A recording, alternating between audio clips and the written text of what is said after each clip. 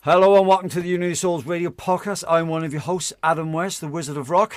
And I am the other host, Dylan Matthews, Mouth of the River. How is it going, everybody? I hope you're doing well today. It's good to see you again. Yes, mate. It's been a busy couple of weeks. So, indeed. Yeah, we got a busy show today as well. Quite an important guest coming on. Perhaps you could tell us a little bit about this wonderful guest that we have. Absolutely. Well, we have Dr. Wyn Thomas, and for anybody who follows Dr. Wyn Thomas, you might be familiar with his books on history. You might be familiar with his pieces of music, which are lovely, to say the least. I've given quite a few of his tracks a listen from one of his albums, Orion's Belt.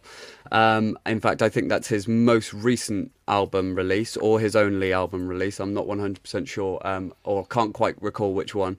But he's a lovely guy to talk to. And he was the first guy who I actually got the opportunity to interview. But unfortunately, now that we've sort of like changed things up a little bit, we thought that it would be good to redo the interview and give him a chance to talk about his new book, which we'll be releasing very soon.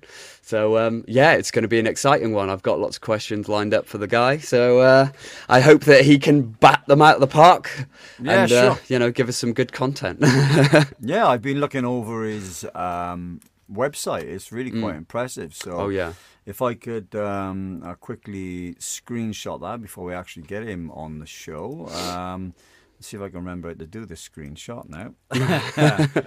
So here we go. This is Dr. Wyn Thomas. We're only going to do a quick rundown of this before we actually ask him to introduce himself and what he's all about. Yes, he's quite a busy chap. He's an author.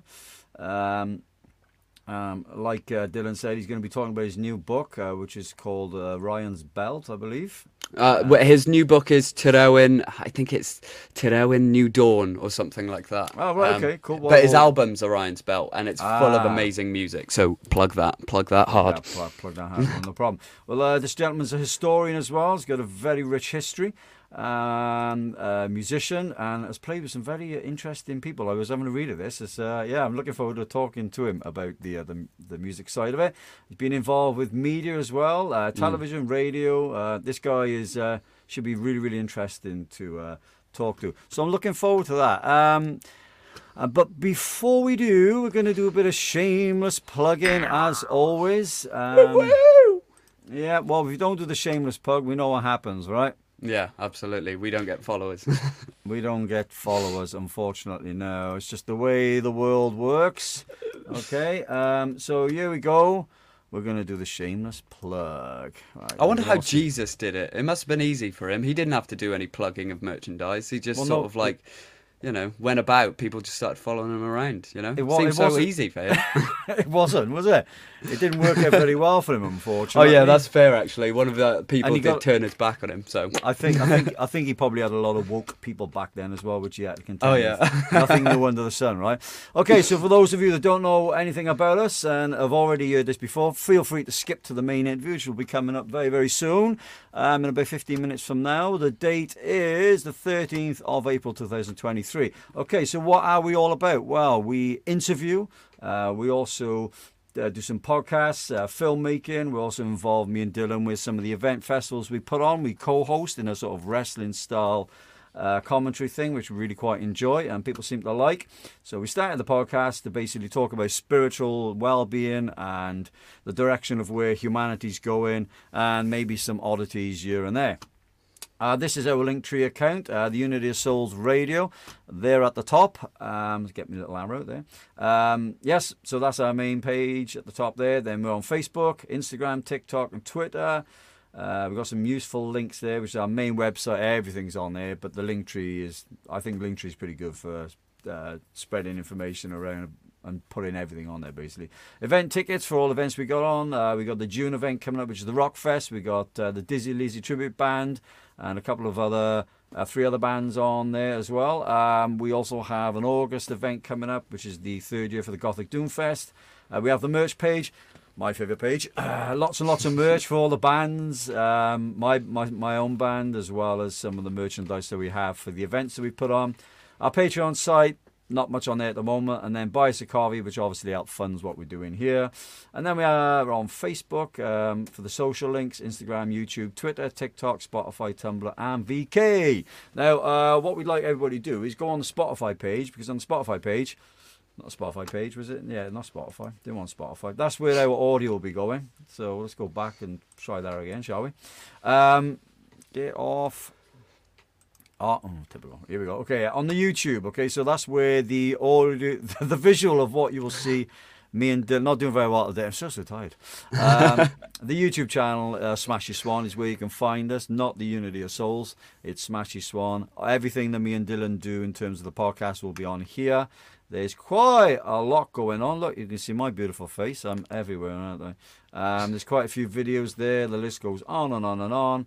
Subscribe. All you got to do is sub and like. It's really quite easy. Then we get to notify you via the bell. And happy days. Okay, our Spotify page is nice and easy if you're familiar with it. These two here are the events that we put on and the bands that we put on and their music, if you're interested in that at all.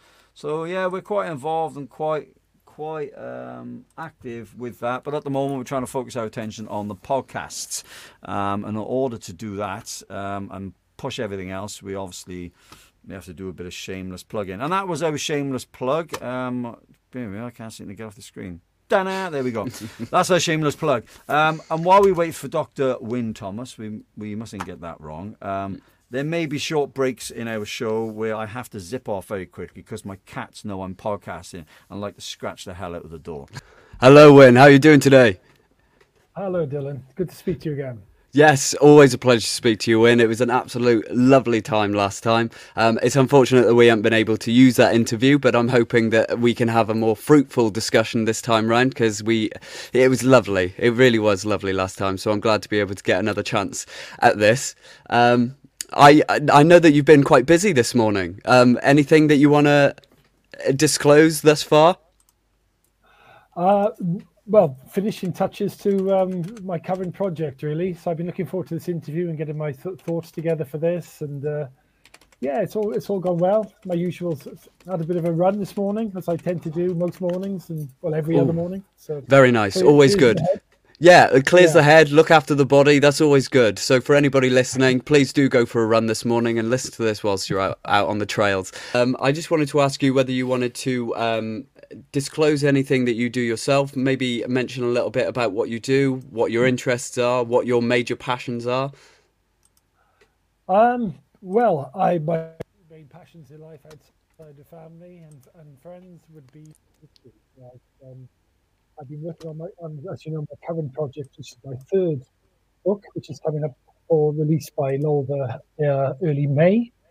So I've been working on that, really, and getting in touch with people to do with the forwards, and just basically, preparing myself for the next stage of the enterprise, really, which is all the promotional side of it, which is enjoyable, actually. Well, it just goes to show that writing is a lot more than just sitting in a room and being able to put your thoughts down on paper, that there are a lot of background things that go into the management of it. Is that right to say? Oh, very, very, absolutely spot on. I think there's so much of your time it can feel as if you're alone in your study writing in the early hours of the morning. And it can feel quite an isolating, lonely process in that sense, having assembled all the research. So you're surrounded by boxes of research and interview notes and one thing and another, and you think, right, I've got to turn all that lot into a flowing narrative, which hopefully gets the message across and accommodates all manner of opinions and points of view. And then, but it's good, actually. It's also an A to Z approach to it, and it's one of the things that you do in your life that you realize it isn't just an easy exercise. Anything that takes application and focus is hopefully going to come up with the goods at the end of the day, really. Do you actually enjoy some of the chaotic part of that then, do you? The what part of it? The chaotic part of it. So like as a musician myself, when we do gigs, I quite enjoy lunking gear upstairs and setting it up. And a lot of people, they're just like, oh no, I just want to set it up and that's it. And then I go. I quite enjoy all that aspect. Yourself as well, yes? Yeah, definitely. It's all part of the process. I mean, I enjoy the tune. Going back to the musician side of what I do, I enjoy the tuning up side of it. I enjoy getting the levels right, and again, polishing those lyrics, getting getting those sevenths and the ninths just as you want them to sound. So it's, I tend to find if I'm writing something, it's it's a light on, light off experience for me. And same with writing books. That if an idea comes to me, it doesn't matter what time of day or the night it is. It's you write it down, pick up your guitar, and try and get that sound exactly as you want it. Yeah. And history is the same. I want if an idea comes to me as to a line of questioning or a particular approach of analyzing the information, that it's worth developing that. Having said all that, it is nice to see the conclusion of any project as well. If you've given something your absolute all and you're proud of the product, it's nice to say, right, there's nothing more I can do with this. It's almost as if, right, it's over to you now as a listener or a reader. Yes. You draw your own conclusions because I've done my best. Yeah, it's like completion and then move on. Much the same way with projects. I set my mind at something, I do a project. Once it's done, I move it aside, move on. I find it quite easy to do it that way. Yeah. I have to say I find it quite fascinating because in one sense writing a book and writing a song, they are kind of the same, but there are different processes that go towards it, and you learn different techniques, but they sort of influence each other, and it then becomes sort of a way that you see the world, the way that you live your life. You take in a lot, you reflect on it, and then it becomes a conclusion of some sort. So I love that element of writing and musicianship as well. And that leads me on to my first question, actually, which is when were you first inspired, and why were you first inspired to start writing music in particular? I got into music and history around about the same sort of age, really. So 5 or 6, probably earlier than that, actually, because my mother used to sort of set me down, put on a stack of records in an antiquated record player we had, and then go and clean the house or something. So I was just lost in this sort of magical world of imagery, and it helped sort of the imagination and the creative process, I think. So I fell in love with music from a very, very early age. And then history, leading to your point again about how they're similar processes, because I think the sort of music that I've always been drawn to, which is very lyrical and very imaginative, and stuff like Bob Dylan or John Lennon at this sort of I Am the Walrus, any of his stages really. But it's life. It's life in all its rich colour, which is why I love music which is well crafted, because I love history, which is also a reflection of life and all its true colour as well. Nice. So they mirror each other very, very well for me, I think. So the deeply rooted, Dylan, would be my reply. I couldn't imagine my life without it. Absolutely. It seems to have definitely influenced who you've become in life, and the perspectives that you hold, which is what we look for in the passions that we have in our lives. I've always found the ancestry lineage quite interesting as well. Like sometimes we gravitate towards certain things. And what I find quite interesting is the lineage that we have. Our ancestry lineage. I know some of us obviously we haven't looked back too far on it, but I often wonder with myself if how I know my parents are very musical, but I seem to be doing a lot more music than they ever have. Play it, put events on and stuff. And I think for me, it'd be nice to go back to to find out if there was something quite significant as to why I'm so attracted to the music, other than just my parents. That's something I wish I could do. I just don't have the tools, the means, all the time really to do it. But I find that quite interesting. If you do manage to find people that have a rich history of music, or even poetry, or their authors, you usually find that it travels back quite some time, doesn't it? Yeah, I would think so. My mother's very musical. From what I understand, my great grandfather set up choirs in the local area with the do re mi approach and this sort of thing. So it's and going back to history, doing my DNA profile, it was fascinating to discover that my patrilineal on my father's side goes right back, sort of 3,000 years to the Beaker people who arrived in Wales, or this region of Wales. So we're probably, again, deeply rooted. So it seems to me that the things that mean most to me, I have some sort of ancestral link and some sort of emotional attachment, which is probably coming from somewhere, I would think. Almost Yeah, certainly, I would imagine. always quite fascinated with that. I mean, it brings me on to my question with the music, going back to what I was mentioning just then. I mean, I've been having a look at your website. It's really quite impressive. I said to Dylan, I think we're going to have to probably get a couple of interviews with yourself, because I don't know if we're going to be able to cover everything in the hour, but we'll certainly cover the important parts.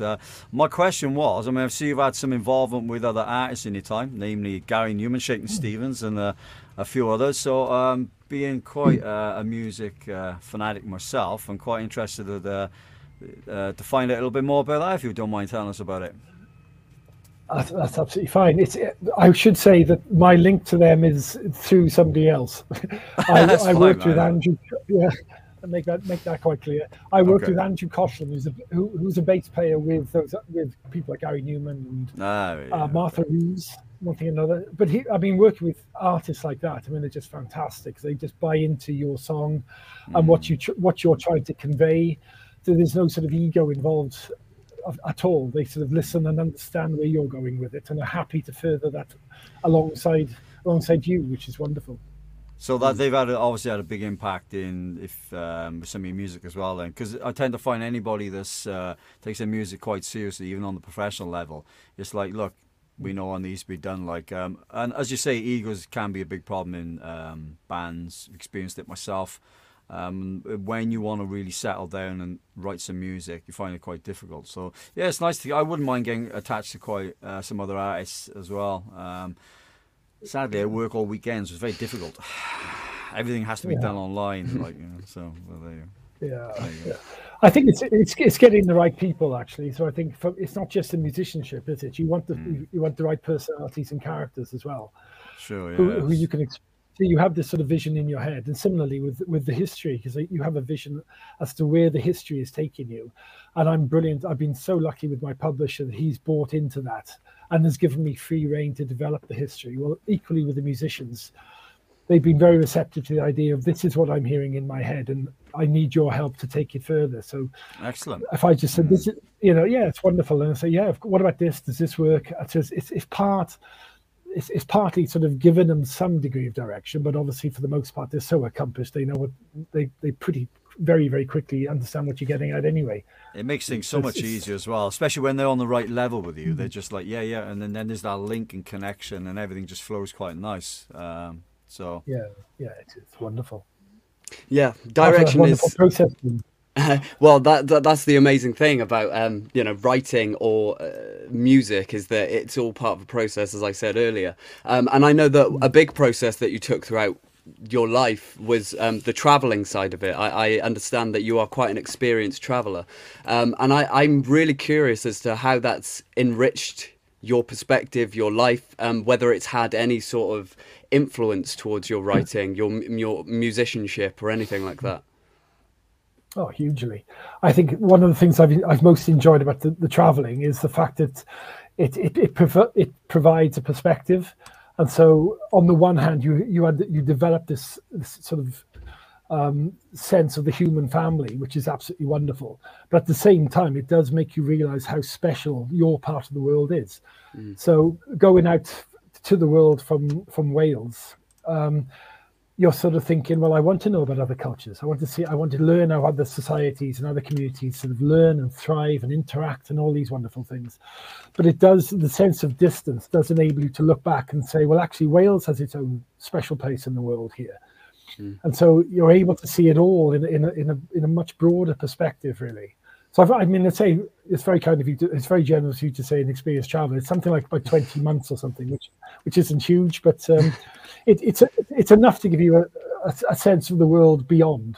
What's on the other side of that hill, and it's that type of approach to it all. Really, I want to know what's going on the other side of that hill, and you keep going and you keep going, and wherever you are, you find that people are basically the same, which is wonderful. Doesn't matter in which country in the world you're in, you basically find that people are generally the same, want the same things for themselves and for their children and so on.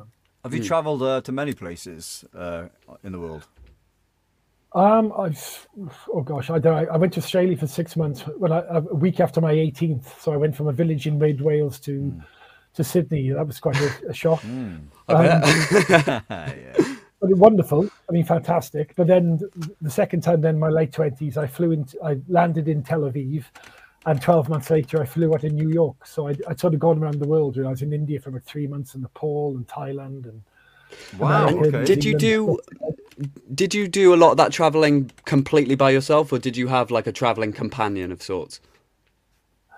When I went to Australia when I was 18, I went with a traveling companion, somebody I met in college, and his family lived over there. So we were doing the same course together. So he said, okay, he stayed on for 12 months. I came back after 6. But it felt almost like an itch, really. Because I was talking to my wife and her brother went traveling. So I met up I knew her before we married later. And she was saying how much she'd enjoyed the experience. And I thought, well, exactly. That 6 months in Australia was never quite enough. So I worked in the care industry for 4 or 5 years, and saved, worked, every week, 6, very often 7 days a week. And slowly I began to get this idea together of where I wanted to go. And part of the joy, again, was planning for this trip, process of, where did I want to go, how much it's going to cost, how I could get from there to there, and so on. And so the second time, I met people while I was away. I traveled with a Korean girl for a little while in Egypt and Jordan. The German lad, I traveled with him for a little while, but most of the time I was almost exclusively on my own, armed with the BBC World Service and a notepad and a pen. That's amazing. I'm What a traveller. I'm really curious, though. Would you say that there were any individuals that you met on your travels that really sort of changed your life in any kind of way? I know that might be quite a high level to live up to, but, anybody who you still think about to this day, still resonates with you? I think it's just I was watching things. I've been watching recently things like the Michael Palin on a Saturday night and that type of thing. I think he's absolutely correct in saying it's just the general interaction. And it might not seem like a particularly important event, but somebody will sit next to you on a bus in India and you'll spend the next hour chatting to them about their life.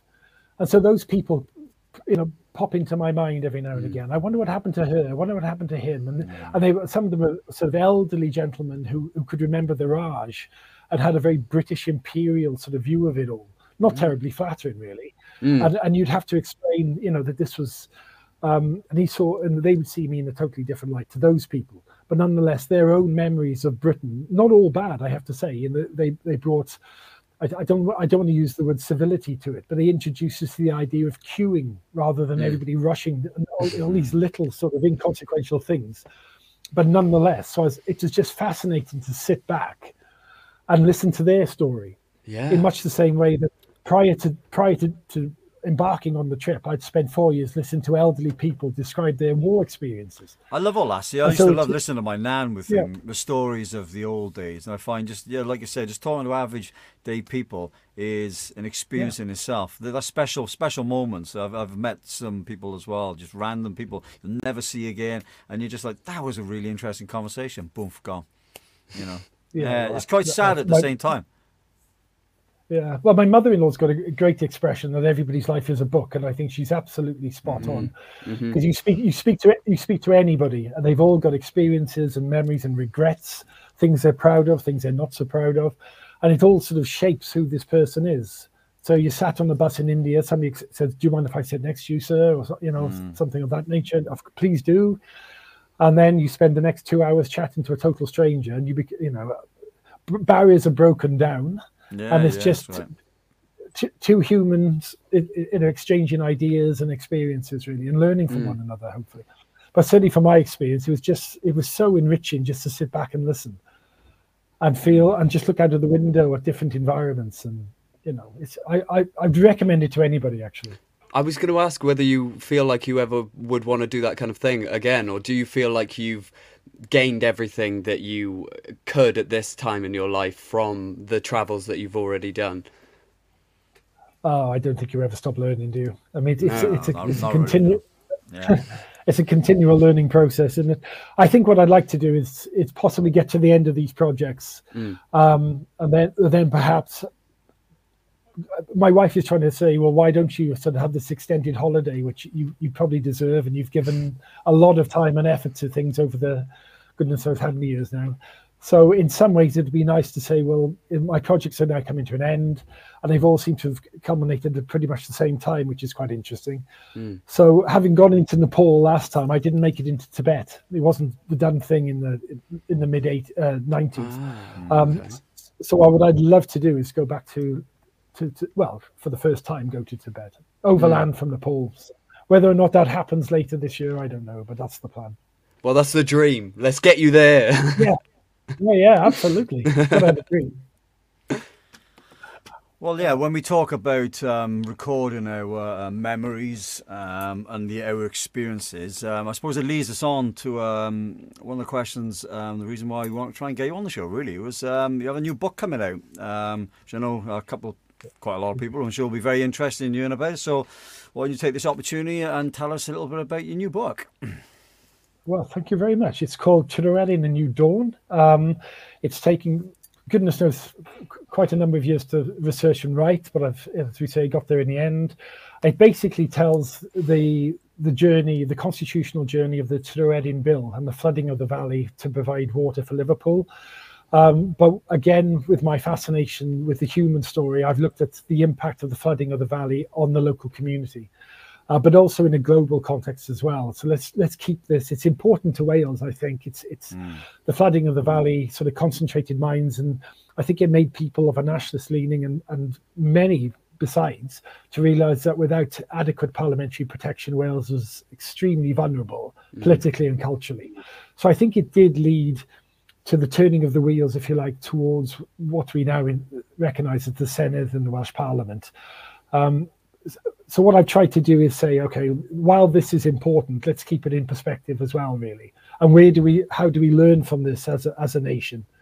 But the human story, as I say, is for me the most compelling part of the history I write. So there's a lot of human stories and experiences and how the flooding of the valley impacted on their lives when they were sort of young, 5, 6, 7, 8. They're now in their 70s and 80s, so. But the book is released by Yololva on the 5th of May. So 5th of May. Okay, no problem. Well, obviously, after we've done the interview, we'll put quite a few tickers across where they can get hold of this book and such. I can't do it at the moment on the screen, but we'll get to do that so people can check it out, no problem. Would you like to elaborate a bit more on the book? Just so we don't want to give too much away to everybody, because we'd like people to buy the book, obviously, so they can find a bit, some information out about it. But could you elaborate a bit more on it at all? Well, I think the most pleasing aspect of it all is it's regarded as the definitive account of this important event, and that's coming from senior British politicians like Lord Brooke and Lord Peter Brooke, who went on to become, was the Secretary of State for Northern Ireland under Margaret Thatcher. There's a lot of sort of Lord Elistan Morgan, Lord David Wigley. So there's that sort of British establishment view of it, which is very supportive of the book and what I'm trying to get across. But also the people that I've interviewed in more of a sort of community sense have said, well, actually, you've been true to my story here as well. So, and I'm not sure it's that difficult, actually. I'm told how difficult it is to keep to being impartial. Well, I'm not sure it is. I think all you have to do is give everybody a fair crack of the whip and say, right, this is your interview. Please tell me your thoughts, and I'll provide the opportunity through the pages to give your side of the story. Oh, and I think people buy in. People buy into that. There doesn't have to be an angle. If you're committed to letting history tell its own story, I think it just takes on its own direction. And people say, well, actually, you've been fair there. You've been critical. You haven't been afraid to ask the difficult question, but at the same time, you've been very fair with my response. And it's provided a sort of clarity and by cross-referencing as well. Really, you can see that you can see why people feel the way they did. But then say, well, okay, there's this side of the story. Let's hear that side of the story. So it provides a fullness, and I think people appreciate that. So to have this described as the definitive account of an important episode in recent British political history is fantastic for me. And it makes all the late nights very worthwhile. Good. I want to ask, did you know the extent of the challenge that you were undertaking? Because I assume that when you came to this project, you had a particular perspective in mind. But I'd like to know whether the process of it, did it change you at all? Did it make you realise, wow, this is quite an undertaking? Yeah, very very quickly you realise. I mean, the way I do anything. I think it's just I can't really do anything in sort of a half-hearted manner anyway. So I think if you're going to do it, you've really got to immerse yourself and pretty much live, eat, and breathe it. To be honest, to get the very very best out of it. And so even going to the National Archives, for instance, and seeing the wealth of information there. Well, I spent however many, I think 2 weeks, day after day after day, long days, going through file after file after file, wealth of information. But it's then over to the National Library in Aberystwyth, where the same approach. Then up to Liverpool, get the Liverpool perspective. What's their city archive? What do they offer the story? And it's all the Liverpool. Of course, it's going to be the Liverpool perspective. Why we feel as a city, we need to undertake this reservoir construction because of housing issues.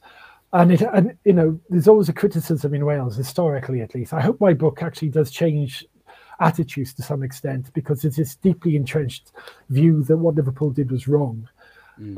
Well, read the book and see it from their perspective. They had a housing situation, the worst slum housing in Britain, alongside Glasgow. The money to undertake this regeneration, this rehousing program has to come from somewhere. So there's central government assistance, but a lot of it has to come from money raised by Liverpool.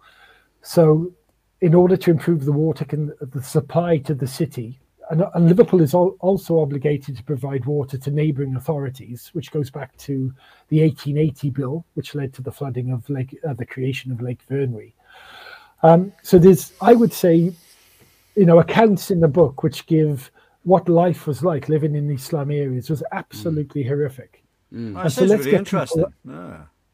Yeah, well, we all deserve to live with dignity. So let's get people out of there into decent homes, decent housing, give them the opportunities to better their lives. So I think it was part of that process. However, in recognition to the Welsh perspective, I do think it could have been handled much, much better. There was no sensitivity. There was no sort of understanding of the impact upon Welsh cultural life. It was just seen as Big Brother. So I think the way they went about it was wrong, really. And probably reflected a certain imperial view which may have existed within the sort of city authorities at the time. So I end the book with saying, okay, let's, of course people need water, but these things have to be undertaken with dignity and sensitivity. And if there is a lesson to be learned from this, then that surely is it, I think. Yeah, it's interesting. In terms of novels, books, anything like that, you can't beat a good book personally, can you? I know there's this culture at the moment where everything is going digital, and I find that you kind of lose. Like me and Dylan were talking about vinyl in one show. We're talking about the infamous Jeff Wayne's musical version War of the Worlds and how inspiring that was for us to listen to, and the amount of work that went into it. And I said it's that tactile contact of that album. Now you could put that digitally online, much as they do with books. And I find you kind of lose something when you do that. With the book, it's there and you've got it and nothing changes. And there's lots of references, book notes you can make. I got quite a few interesting books I can't mention on the show. They're a little bit controversial. Most of them about like health and some alternative treatments, and most platforms don't like that sort of stuff, but it's nice to have them because a lot of them are out of print. Some of them you can get digitally online. So I like to think that with what you've put into your book and what it talks about, having something like that is quite precious, especially for those that have lived through it and understood it. And like you said, if you give a really good account on both sides of what's went on, it sounds fascinating. It sounds really good. And yeah, there's also something that I'd like to touch on, because I feel like at the moment that's actually a really powerful publication that could come to light. The idea to change attitudes towards certain things that happen in the world is something that we all sort of need to get behind at the moment, because obviously we're in a very turbulent social climate, and so people see things that happen and immediately react to them. And obviously with media as it is at the moment, people can just state their opinion as though it's fact, and it becomes their truth, and it can then become the truth of a small community of people who can then go on to influence others. So with that in mind, the idea to be able to change attitudes, I would see as being a very, very huge achievement. So to just take it back from getting too deep into the social constructs and all that sort of stuff, I'm curious to know, what do you feel as though your proudest achievement up until this point has been? What are you most proud that you have put out into the world?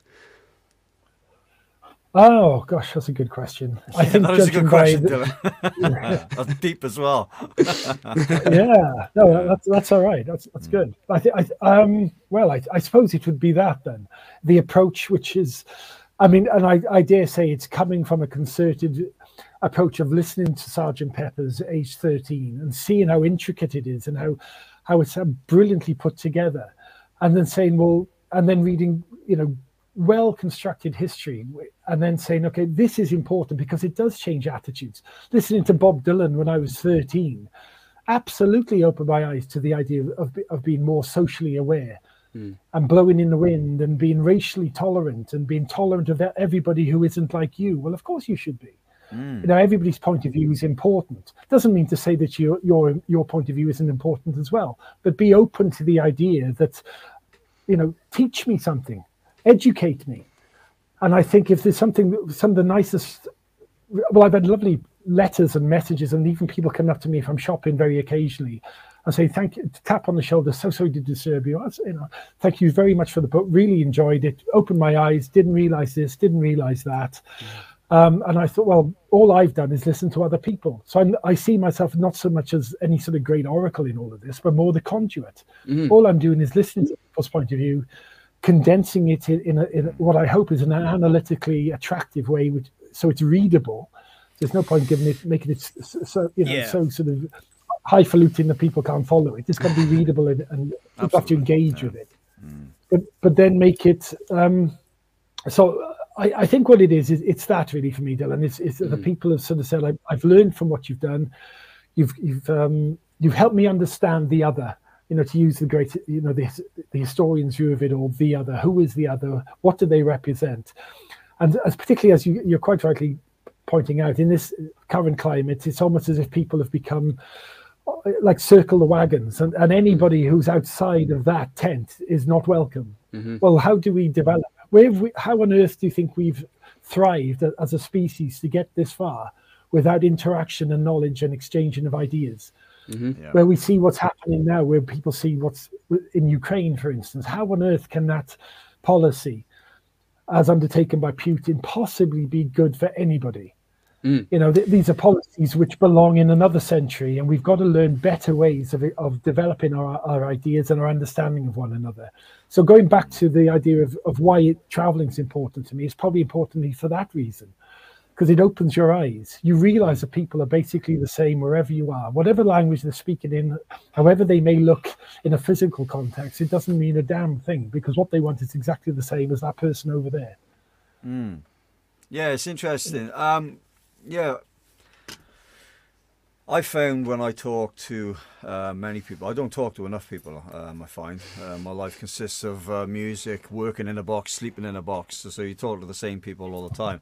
But when you do get the opportunity to talk to interesting people, it really does open your eyes and your mind to the world and how much of it you miss by not traveling. So I do envy you in many ways. I'd certainly like to travel myself. You did mention something about that, obviously telling the story and talking to people. Obviously you're involved with you got involved with you got some reviews, though, I think, is it with newspapers or journalism? Is that right? Am I reading that right? Yeah, in publications. So you've had a hand in writing a few reviews and stuff with the newspapers. Yeah, it's one of the good things about being freelance. Really, sort of people tap in and say, "Could you write a review for this book?" Or particularly, I enjoyed the promo process as well, because there is a sort of Q&A process like this where you're able to bring in your influences. So that's good then to, I mean, going back to the lyrics of the songs, I think it's, I don't know if you would agree, Dylan, having listened to the album, but one of the things I'm most proud of it would be the lyrics. So I think that's just a further extension of your writing skills, whether it's directed in a historian's way or in a writing of music way, so but I mean, if somebody was to say to me, would you like to write music as a project, I'm there's another album on the way, hopefully, so yeah, well, please tell us about the album. That was my next question, so it's a nice segue into that. Yeah, so obviously the new album you got coming out is called Orion's Belt. Interesting name. I would certainly like to hear a bit of backstory on that, and so would everybody else. So please, you got the floor. Please tell us a bit about that. Well, the title came from an experience of being in the Sinai in Egypt and getting off a bus too early. I was on my way to St. Catherine's Monastery. I thought we'd arrived when in fact we hadn't, and I got out. The bus driver politely tried to tell me I was getting off too early, and I thanked him and got off anyway. Awkward man. Yeah, I can imagine that. Never mind. Then had to walk. Well, it was just fantastic. As it turned out, it was fantastic because I was beneath this incredible blanket of stars above me, and I just thought, oh my gosh, it was just extraordinary. There's no sort of light pollutions for anywhere. It's just we've got so much of that and here, yeah, well, listen, I mean, I'm quite lucky here in Llangamach. I go out if I'm writing at night and into the garden, and it's pretty impressive, I have to say. But that's stuck in my mind. I looked up and saw Orion's Belt and thought, well, this is just extraordinary. So that stayed in my mind, and it was a nod to that experience, really. And then, as I say, it's coming back and saying there's a sort of a number of songs, which I've got about 30, and I've recorded about 20 of them. So there's another 10 still to do. So. Do you have That's very exciting. Do you have a recording studio at home, or do you record elsewhere? I record elsewhere. Yeah, I was recording with Danny Chang last time, which was great experience. I think the chances are I'll probably go on to another studio. I'd like to take it. I chucked everything at it really at Orion's Belt. I wanted to be my big noise, my big moment sort of musically. But my heart is much more in sort of in folk really. So I think I'd like to slim it right down to be a much more folky album. Do you like a bit of Jethro Tull? Yeah, of course. Yeah, fantastic. Yeah, I love Jethro Tull. My dad got me into Jethro Tull back in the early days. I think the first track I ever listened to was Heavy Horses. And the original version of that track is quite something else. What I liked about Jethro Tull, he inspired me a little bit, was the prog folky aspect of it, and how he managed to when you listen to his stuff, it kind of weaves in storytelling. It's up, it's down, and he's quite theatrical like that on stage as well, with the old flute and stuff. So I found it visually really good, and I quite like the music. So yeah, I do like a bit of folk myself. I try to try and blend that into the music. It's nice. I have one more question for you, Wyn. But please do finish your point. That'd be amazing. But I just want to let you know that I've got one more question that I'd like to ask you. So if you'd like to finish your point, please do feel free. I'd like to hear. I want to hear some more about the album. Being a music buff myself, I'd like to hear a bit more.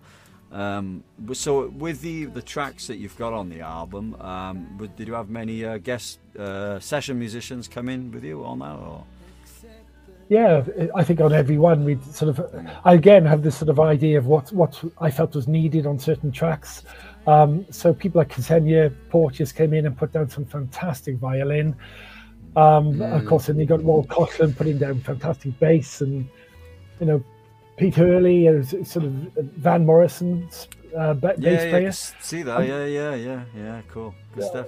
Jane Williams has got an absolutely fantastic voice. So I wanted her I'd heard wonderful things about Jane and how lovely she was to work with, and she didn't disappoint in any way at all. So it was just lovely. It was just a fantastic thing to do, and very proud of it, I have to say. I bet. And I just want to say, for anybody listening, the violin, there's one song in particular, I can't remember the name of it.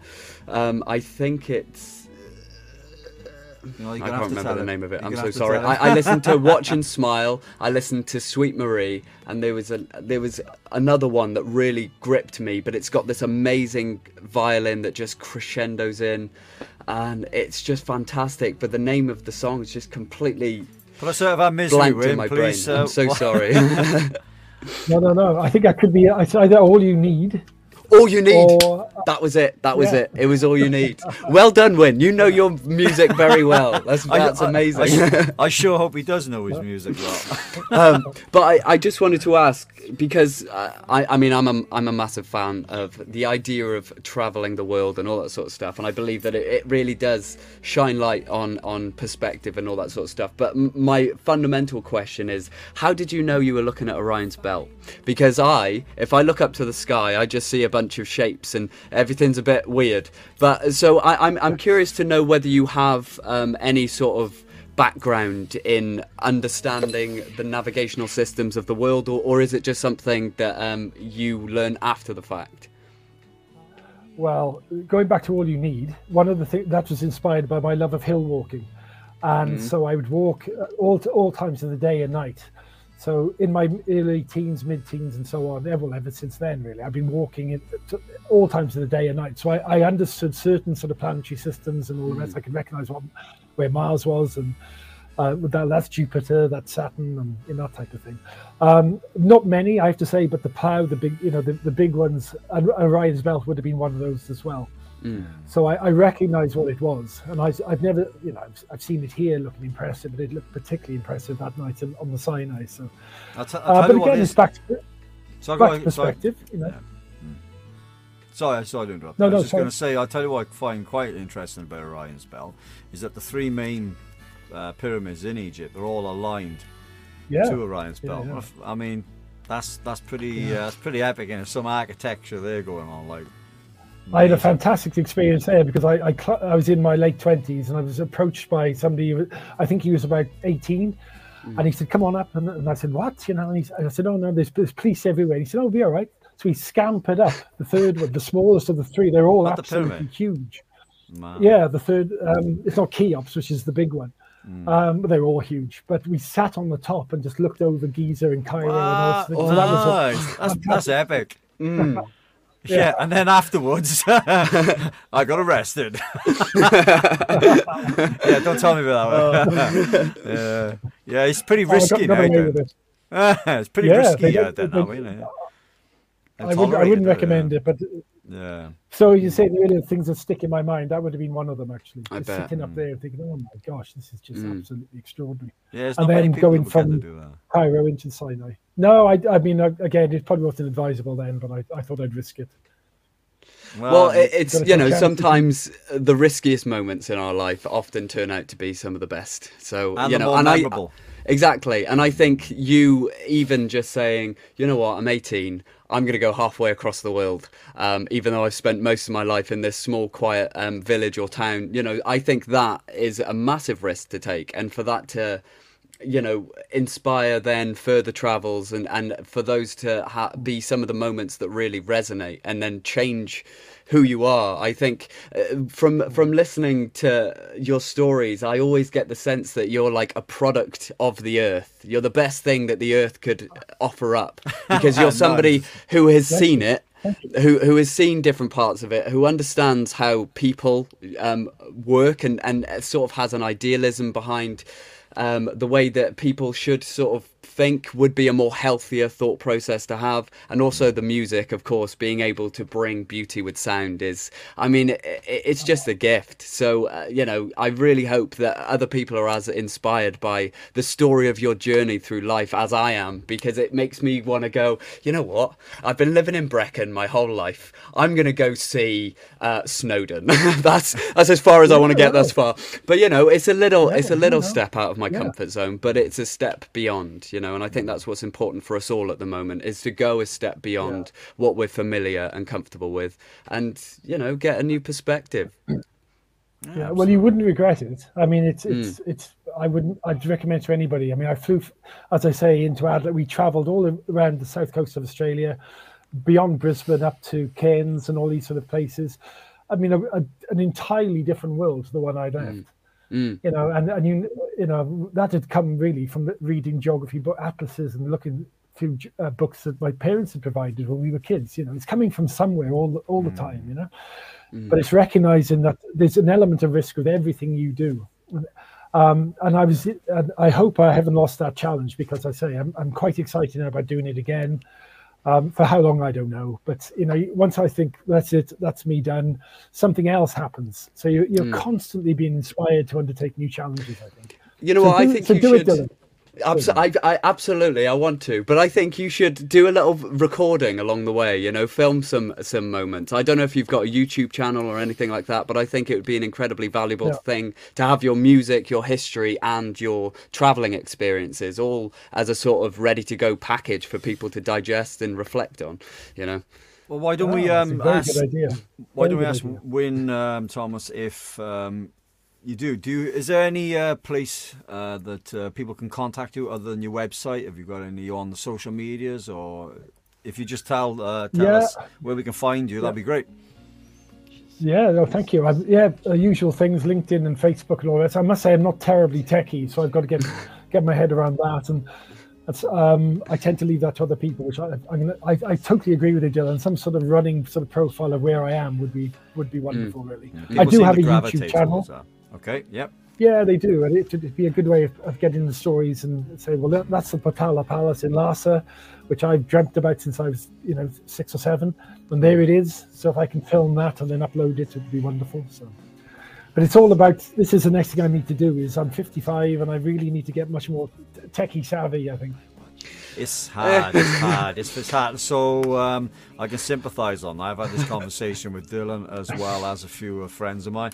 And some of us at our age, we find this tech is, if you don't get with it, it leaves you behind. And if you want to try and get quickly, a little bit, it does very quickly. Yeah. If you want to try and get further along in this world and the way it's developing, then you have to adjust and adapt, and it can be difficult. The tech is hard, especially when you're like, some people are just like, look, I just want to sit down, I want to read a book, I may want to go in the garden, I maybe want to go see a show, and keep it nice and simple. I like things nice and simple, I don't like anything too complicated. Since with the music, I found it, and with what me and Dylan doing, a little stressful at times, but I think if you persevere with anything, the rewards afterwards are quite overwhelming.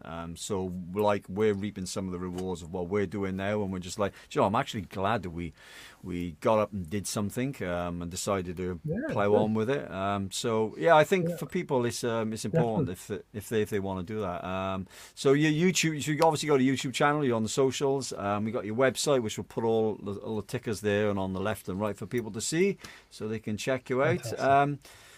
And one thing I would like to ask you before we let you go, it's been fascinating talking to you, by the way, and listening to your stories. What I would like to ask, though, is do you have any other big projects that you'd like to sneak peek and give us maybe a heads up on? Can you tell us? What's your next achievement? What are you looking at doing next?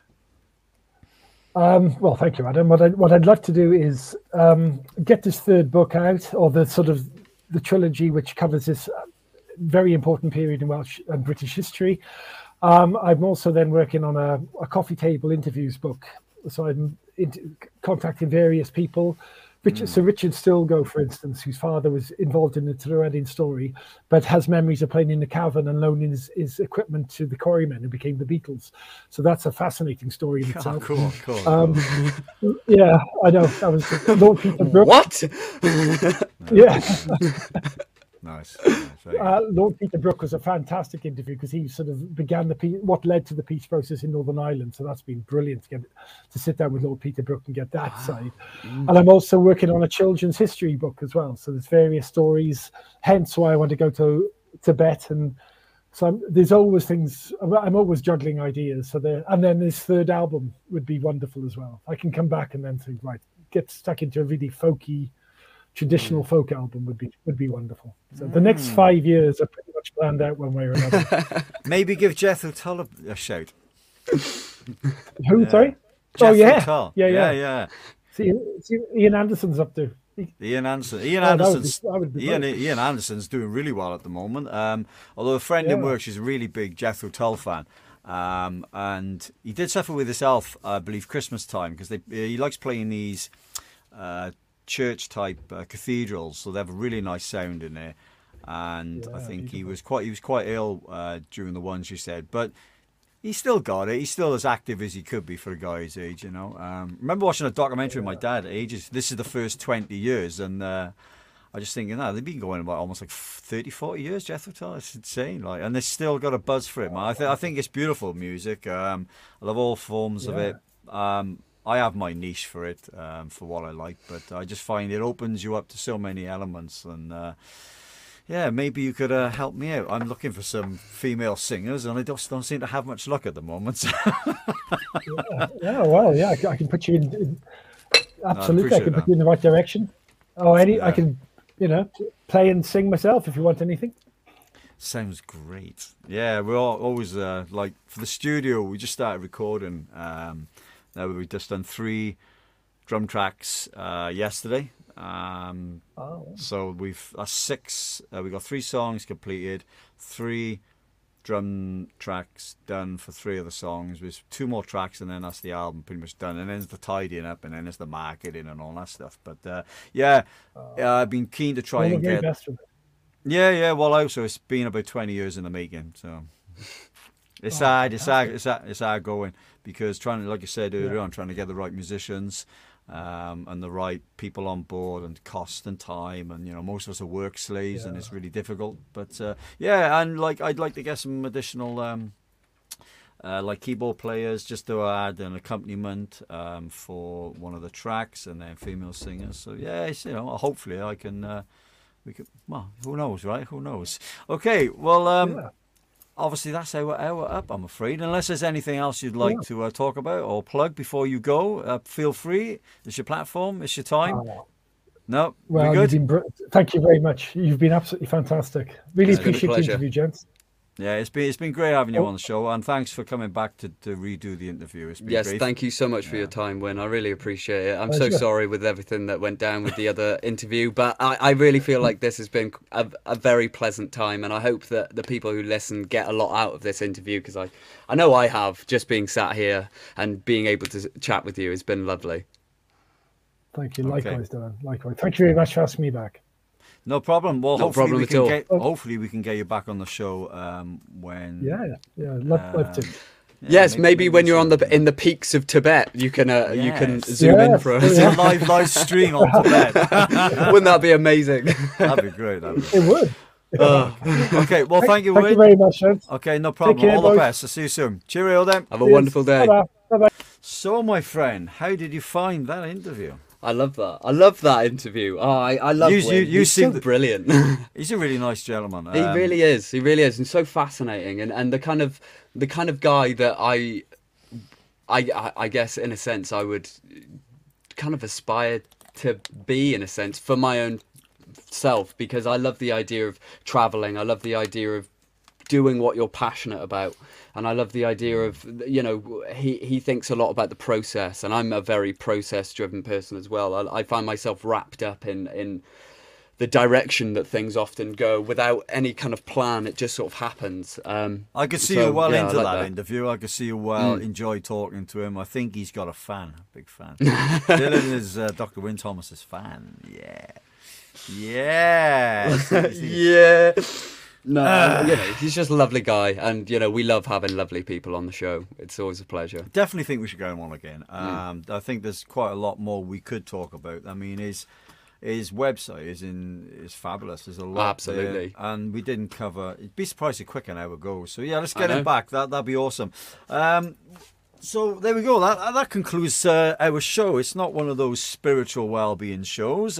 We do those, but we also interview very interesting people and business owners. And we have a ton of them coming up very, very soon. We just got to try and set them in place and manage our work schedule with the interviewers as well. So, the end of the show, we also like to do some odd stuff. So if you're a frequent listener, we normally at this point start our little segment where it's confessions, or the other one which we seem to be doing a little bit of as well. Thoughts of the day, is it, or thoughts of the week? Yeah. Inspirational thoughts. Inspirational thoughts. Do we have any inspirational thoughts, Dylan? Do you have a poem for us? I have written. I wrote one the other day. If you're interested in always hearing interested. I was just going to say the confession thing I'd like to do, but I've been a little bit rubbish lately. I've been so busy. I haven't had any confessions really. Nothing that will warrant a giggle or a laugh that I can think of. Oh, I see. It's all work. Confession: you hate work. No, is that much of a confession? No, I don't hate. I love my job. I do like my job. If I'm one of the odd. I'm one of the oddities in the human species that likes their job. I don't mind my job. I'll say that. It's just on any day where you'd rather spend all day in bed, it's just a bit of a drag. When the sun's out, I'd rather be chopping up pallets. Oh yeah. Well, I just wish it had been sunny these past couple of days. I mean, the storms have been amazing, but insane. Yeah. So, no confessions from me today, I'm afraid, folks. So if you were looking to get a confession, I'm afraid I sadly let you down. Maybe I should be a little bit more naughty. I don't know. Yeah. Maybe you should go out of your way to make difficulty in people's lives so you can confess. I'm always doing that. Oh, actually, no, I tell you what. Yeah, that probably is a confession. Oh, God. Actually, it is a confession. So I'll do my confession.